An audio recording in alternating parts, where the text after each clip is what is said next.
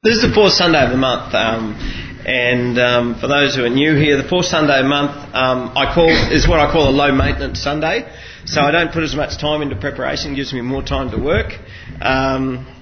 So my plan has always been with a low maintenance Sunday to mainly have just a Bible reading with a really short message to go with it. So far, I've failed in that, and today's another failure. Because just as I start looking at God's Word, God's just opened it up, and there's some stuff I want to share today. It's going to be hopefully good for you. So today, as Heather's already shared, we're up to the parable of the weeds.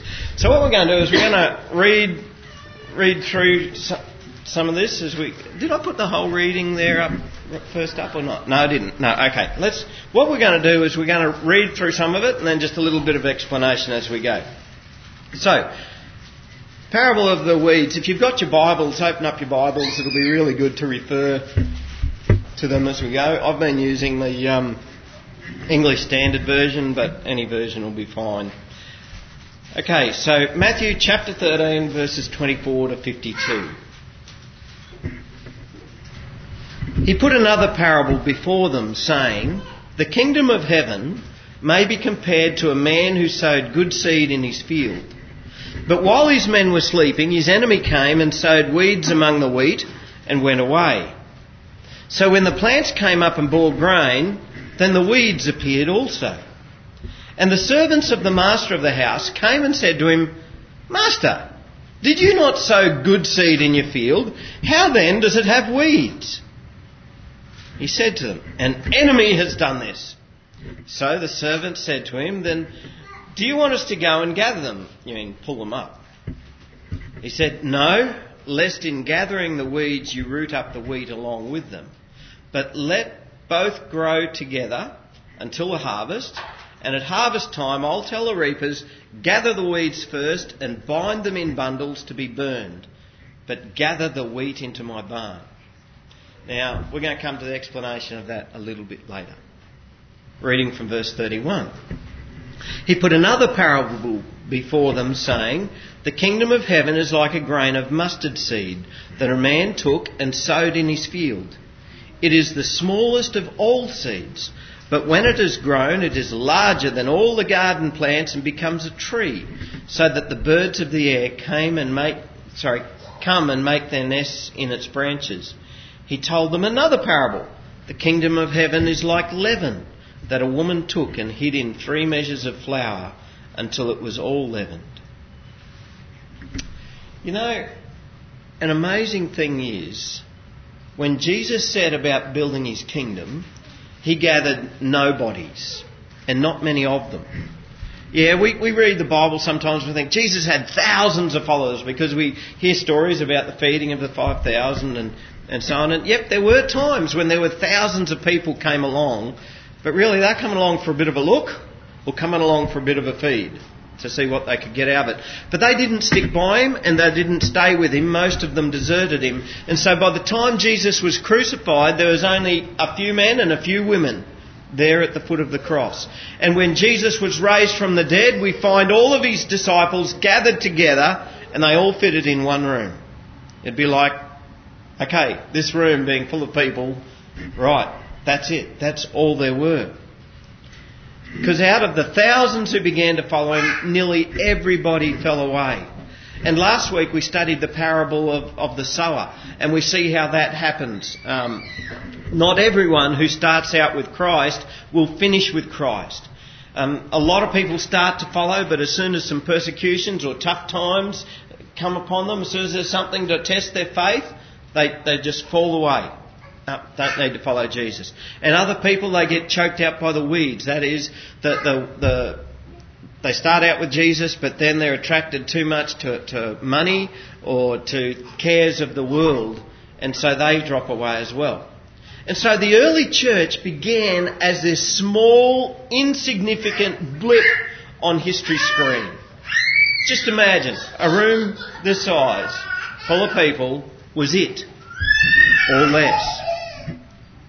But just like when you put a tiny little bit of yeast that you can't even see into a batch of dough, split it up into 3 batches a day. Or just like when you plant a seed, it grows up into a big plant. That's what happened with the church. This early church changed the whole character of the whole world. And these few men and women who were Jesus' disciples carried the good news of the gospel all over the known world, and the kingdom of God grew. And today there are more people who call themselves Christian than any other religion on the face of the earth. And most of the developed world has been founded on Christian principles and values, and it's been written into their constitutions and been written into the laws of their land, and they have their basis on the laws of God. Don't ever think to yourself that Christians have been insignificant in the world. Don't ever think to yourself that Christians have no effect on the world, because that's how the kingdom of God is. It has a life of its own. It starts out small, but it radiates out. And even you and I affect the world in which we live. So, let's go on. Verse 34. All these things Jesus said to the crowds in parables. Okay? Everyone know what a parable is? Parable, I was taught when I was a kid, a parable is an earthly story with a heavenly meaning. Okay? It's just a story which has a heavenly meaning to it. He said nothing to them without a parable. This was to fulfill what was spoken by the prophet. I will open my mouth in parables. I will utter what has been hidden since the foundation of the world. Now, we talked about this last week when Jesus told the parable of the sower. And something I said there was, we all, usually today when we tell stories, like I tell stories reasonably often as I preach, and the reason I tell stories is to try and help everybody to understand what God is saying to us. But the strange thing is, Jesus told parables for exactly the opposite reason. Jesus told parables so not everybody would understand. And it's only those who are truly seeking God who are going to dig deeper and think about these parables and pray about them and talk to other Christians about them, and who are truly seeking God. It's only them who are going to get it. And that's what happened here again. Jesus told a parable of the weeds and the disciples didn't get it. I don't think anybody got it. But the disciples were the only ones there who were truly seeking God. And so they were the ones who came to Jesus and said, can you explain it to us? We know this is important. What does it mean? So I'm going to read to you again the parable of the weeds, and then we'll have the explanation. All right? So just get it fresh in your mind. The kingdom of heaven may be compared to a man who sowed good seed in his field. But while his men were sleeping, his enemy came and sowed weeds among the wheat and went away. He'd be a nice chap, wouldn't he?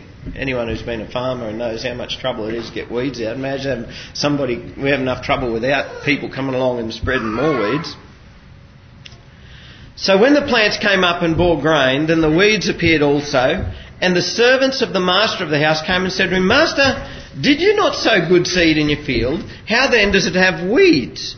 And he said to them, an enemy has done this. So the servant said to him, then do you want us to go and gather them? But he said, no, lest in gathering the weeds you root up the wheat along with them. Let both grow together until the harvest. And at harvest time I will tell the reapers, gather the weeds first and bind them in bundles to be burned, but gather the wheat into my barn. And now the explanation. Now, to understand it, we have to realise this is a different parable to what we had last week. And it has a different purpose to what we had last week. Last week we studied the parable of the sower. And sometimes when we look at these parables, we think that they're similar parables, similar situations, and so we start mixing them up. Don't do that. This is a separate parable with a separate meaning. So here's the meaning, reading from verse 36. Then he left the crowds and went to the house, and the disciples came to him saying, explain to us the parable of the weeds of the field. Verse 37, he answered, the one who sows the good seed is the Son of Man. The field is the world, and the good seed is the sons of the kingdom. The weeds are the sons of the evil one, and the enemy who sowed them is the devil. The harvest is the end of the age, and the reapers are the angels. Just as the weeds are gathered and burned with fire, so will it be at the end of the age. The Son of Man will send his angels, and they will gather out of his kingdom all causes of sin and all lawbreakers, and throw them into the fiery furnace. In that place there will be weeping and gnashing of teeth. Then the righteous will shine like the sun in heaven, in the kingdom of their Father. He who has ears, let him hear. The gospel of Jesus Christ is good news.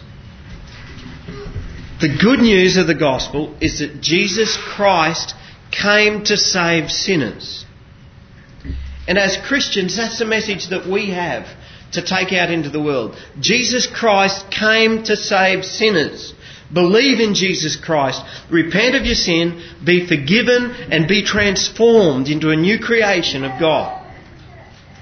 But the thing is, for most people today, if you were to go up to them and say to them, Christ died for you to save you, how much do they care? Care factor 0. Is that about right? Save me from what? She's all good. I'm pretty happy with the way things are. Now here's a couple of little stories. If you were in an aircraft and someone in that plane hurriedly came up to you and said, there's a parachute under your seat, put it on, because these parachutes, they save you from the consequences of falling from a very large height. So what? I'm in a plane. I'm happy, I'm content, I've got a little movie screen in front of me, she's all good. But what if that person came to you and said, excuse me, sir, both engines on the aeroplane have just cut out, the aircraft is going to crash and everybody in it is going to die. But you still have time to put the parachute on that's under your seat. And you still have time to get to the emergency exit and jump out of it, and that parachute is going to save you. All of a sudden, irrelevant news, all of a sudden is, hey, that's good news. Yeah? Until I understand the bad news of my predicament, the good news just doesn't seem that good. It's just irrelevant. Once again, second little story. Imagine you're at the doctor's surgery. He's telling you about this wonderful new medication that the travelling salesman's just come and given him. And he's telling you about how wonderful it is and all the things that it can do. So what? Who cares? Why is this doctor telling me this? I don't care. But how different would it be if the doctor had just told you some really bad news? Michael, you've got this horrible disease and you're going to find it terribly debilitating. It eats your flesh away. It's going to be painful and depressing and you're going to die after a few long months of very horrible suffering and anguish. But I actually have here a new medication that's just come out on the market that just cures you completely. All you do is take one tablet and you're better. Until I understand the bad news of my predicament, the good news just doesn't seem that good. And it's exactly the same with the good news of Jesus Christ. It is very politically incorrect to talk about hell and judgment today. We are in a world that really values political correctness and well, we don't like that because you're just trying to make us feel bad. And yet we still have questions like the age-old question, why do the wicked prosper? Why doesn't God do something to those horrible people?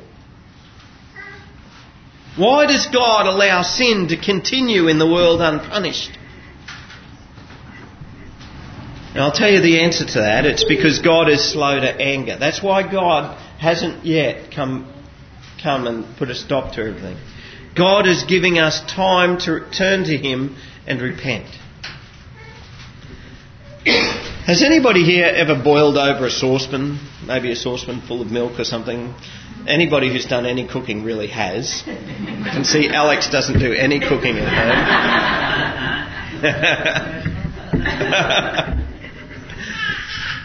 Now, what you do is you put the saucepan on and you have the heat going into it, and while it's simmering, everything's good, hey? Right? But all of a sudden, it just gets that little bit too hot, and it boils over and everything goes everywhere. Yeah? Heather knows all about this. Especially if it's milk. Especially if it's milk, that's right, Roy. Today, God's anger is slowly simmering.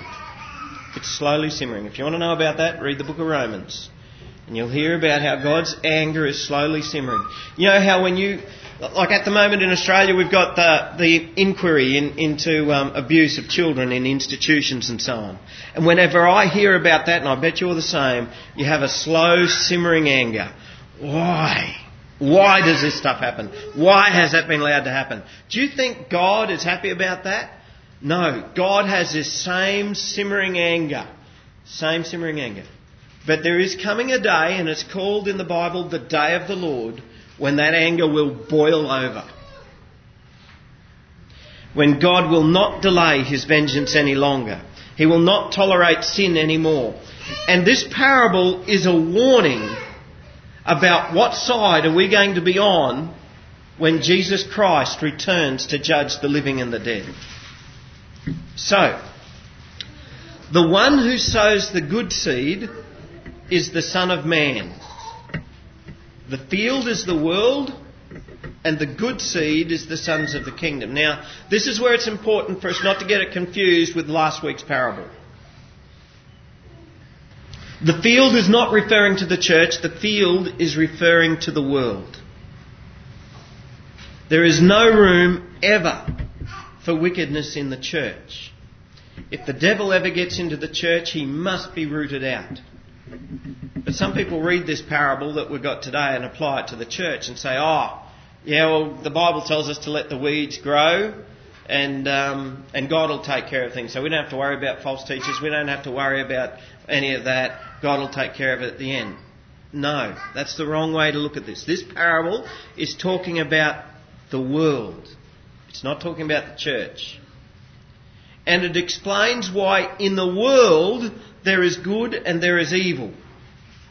There are Christians, sons of the kingdom, and there are the weeds. The weeds are the sons of the evil one, and the enemy who sowed them is the devil.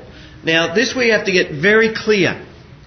In Jesus' eyes, there are no shades of grey. I said this last week or the week before. There are no shades of grey. We live in a world that loves grey. Black and white. Oh, Michael, you just see things in black and white. Well, that's the way, because that's the way it is with God. There are no shades of grey. Only moments earlier, I think it was the very same day, Jesus said, whoever is not with me is against me. And whoever does not gather with me scatters. You're either for Christ or against Christ. You're either a crop or a weed. There is no neutral territory. You're either a son of the kingdom, a disciple of Jesus Christ, or a son of the evil one. Now that's pretty confronting, isn't it? If I were to tell that to somebody down the street, they'd just say, Michael, you are just so judgmental.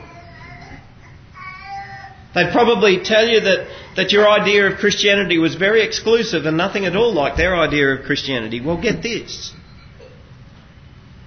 It is, in the eyes of Jesus Christ, very exclusive. And Jesus is the only one who counts. You're either a disciple of Christ or you're a child of the devil. Now, that is confronting. That is very confronting.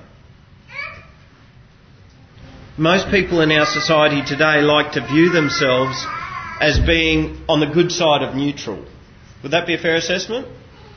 Most people think, I'm on the good side of neutral. There is no neutral. That's the problem. There is no neutral. If you are not a Christian, if Jesus Christ is not your Lord, if you are not a disciple of Jesus Christ, then guess who you belong to? You belong to the devil. That's just the way it is. And I'm sorry if I've offended you, but I would rather offend you and help you to understand why the good news of the gospel is so very good than to let you feel comfortable and unchallenged and completely oblivious to your predicament. So reading on. The harvest is the end of the age, and the reapers are the angels. Just as the weeds are gathered and burned with fire, so will it be at the end of the age. The Son of Man will send his angels, and they will gather out of his kingdom all causes of sin and all lawbreakers, and throw them into the fiery furnace. In that place there will be weeping and gnashing of teeth. Then the righteous will shine like the sun in the kingdom of their Father. He who has ears, let him hear. Okay. What's the predicament? If you are not a Christian, if you are not a disciple of Jesus Christ, you are a son of the devil. That is the predicament. And the predicament is all causes of sin, all lawbreakers will be thrown into the fiery furnace. In that place there will be weeping and gnashing of teeth. By now, you know about me that I preach my way through a whole book of the Bible. And I do this for a very good reason. It means I share with you topics as often as what it's important to God for it to be shared.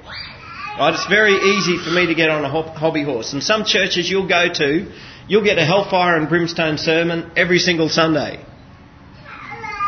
Some churches you go to, you'll never hear a hellfire and brimstone message. Now, it's very dangerous for us to get hooked into our hobby horses. And that's why I work my way through the Bible.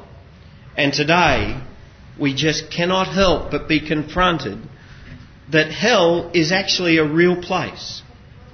And it has to be real because the Lord our God is a God of justice, and justice requires punishment. Our justice system in Australia today is no longer a justice system. That what we call the justice system in Australia does not function on the principles of justice. It has become a correctional system.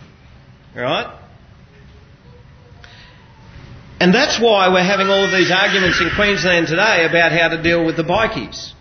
Why, Mr. Newman says, come on, let's make them wear pink jumpsuits. Yeah, I'll hate that. Let's make them do that. And all of those who are involved in the correctional system go, well, how's that going to correct them? How's that going to transform them? You see, and that's why there's this dispute. Because the correctional system has as its basic philosophy that all people are basically good, and if we can correct them and set them on the right path, then they'll be good and useful members of our society.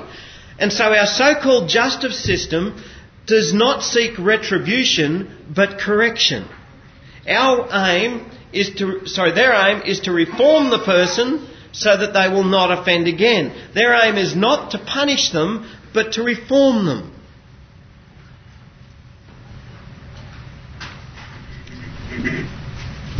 But the problem is our society doesn't cry out for people to be reformed. They cry out for justice.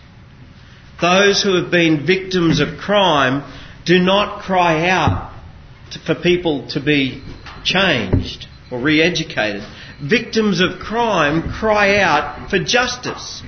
And justice means that the perpetrator must be punished. And it is because our God is a God of justice that Jesus Christ came to die on the cross. If our God was not a God of justice, then there would have been some other way. But that wouldn't have been justice. And that's why Jesus Christ had to die on the cross. It says here, all causes of sin and all lawbreakers will be thrown into the fiery furnace. In that place there will be weeping and gnashing of teeth. Now that's me. I have caused people to sin. Every time I make my wife angry, I've caused her to sin. And that probably happens more often than it should. I have broken many of God's laws. And God's justice demands that I pay for that with my life. The wages of sin are death.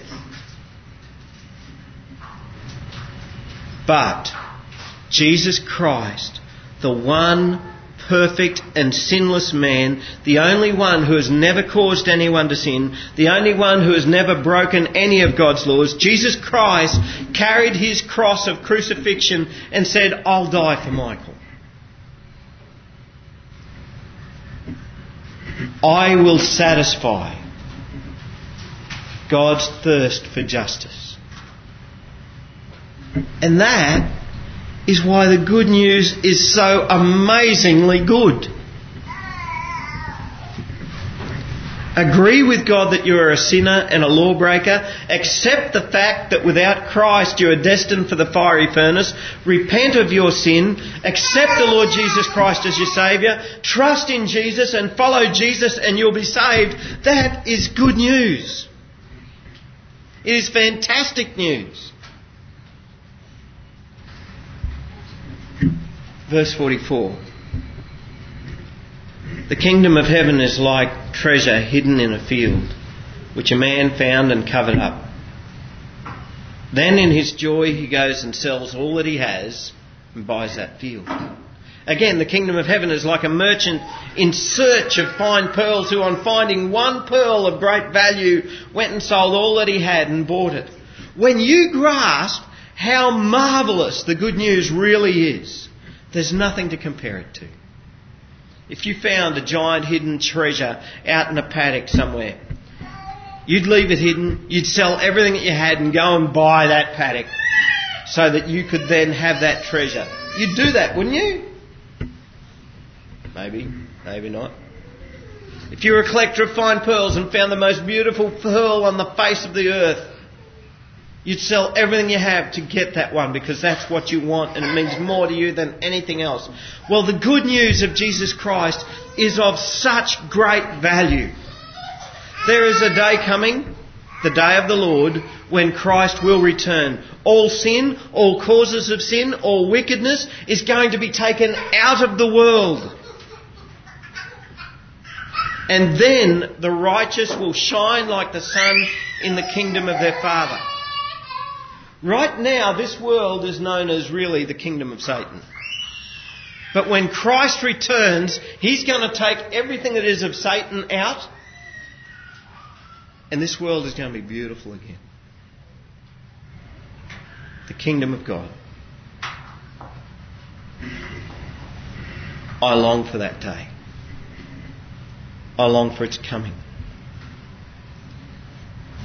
Verse 47, again the kingdom of heaven is like a net that was thrown into the sea and gathered fish of every kind.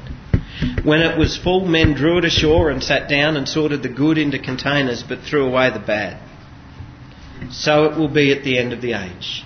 The angels will come out and separate the evil from the righteous and throw them into the fiery furnace. In that place there will be weeping and gnashing of teeth. And then Jesus said to the disciples, have you understood these things? I don't know if he ever said that before. That's the only time I can think of. When he actually told them these stories, he says, have you understood it? They said to him, yes. And he said to them, therefore every scribe who has been trained for the kingdom of heaven is like a master of a house who brings out his treasure, what is new and what is old. I think if Jesus was giving the message today, he'd say to you now, have you understood these things? Do you understand that hell is not a fairy tale which has been created to scare little children into being good? You know, I was just struck today as Heather told that story about how children accept the truth of God's word just like that. Whereas adults will argue. And God told us that we have to come to him as little children.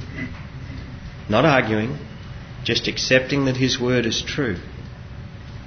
So do you understand this? Do you understand that if you are not a disciple of Jesus Christ, you are a child of the devil? There's no middle ground. One or the other. So that means that every one of us at some stage was a child of the devil until we gave our lives to Christ.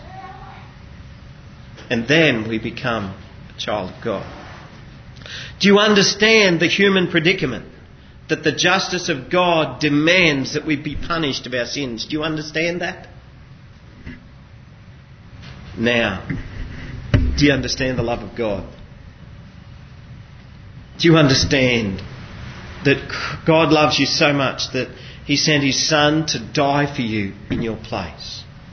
Do you understand that by repenting and believing in Christ and that by being His disciple, you are saved? Do you understand these things?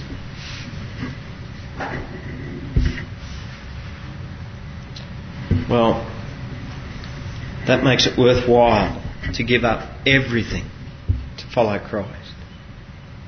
Everything that you have just pales into insignificance to the wonderful good news of the gospel of Christ.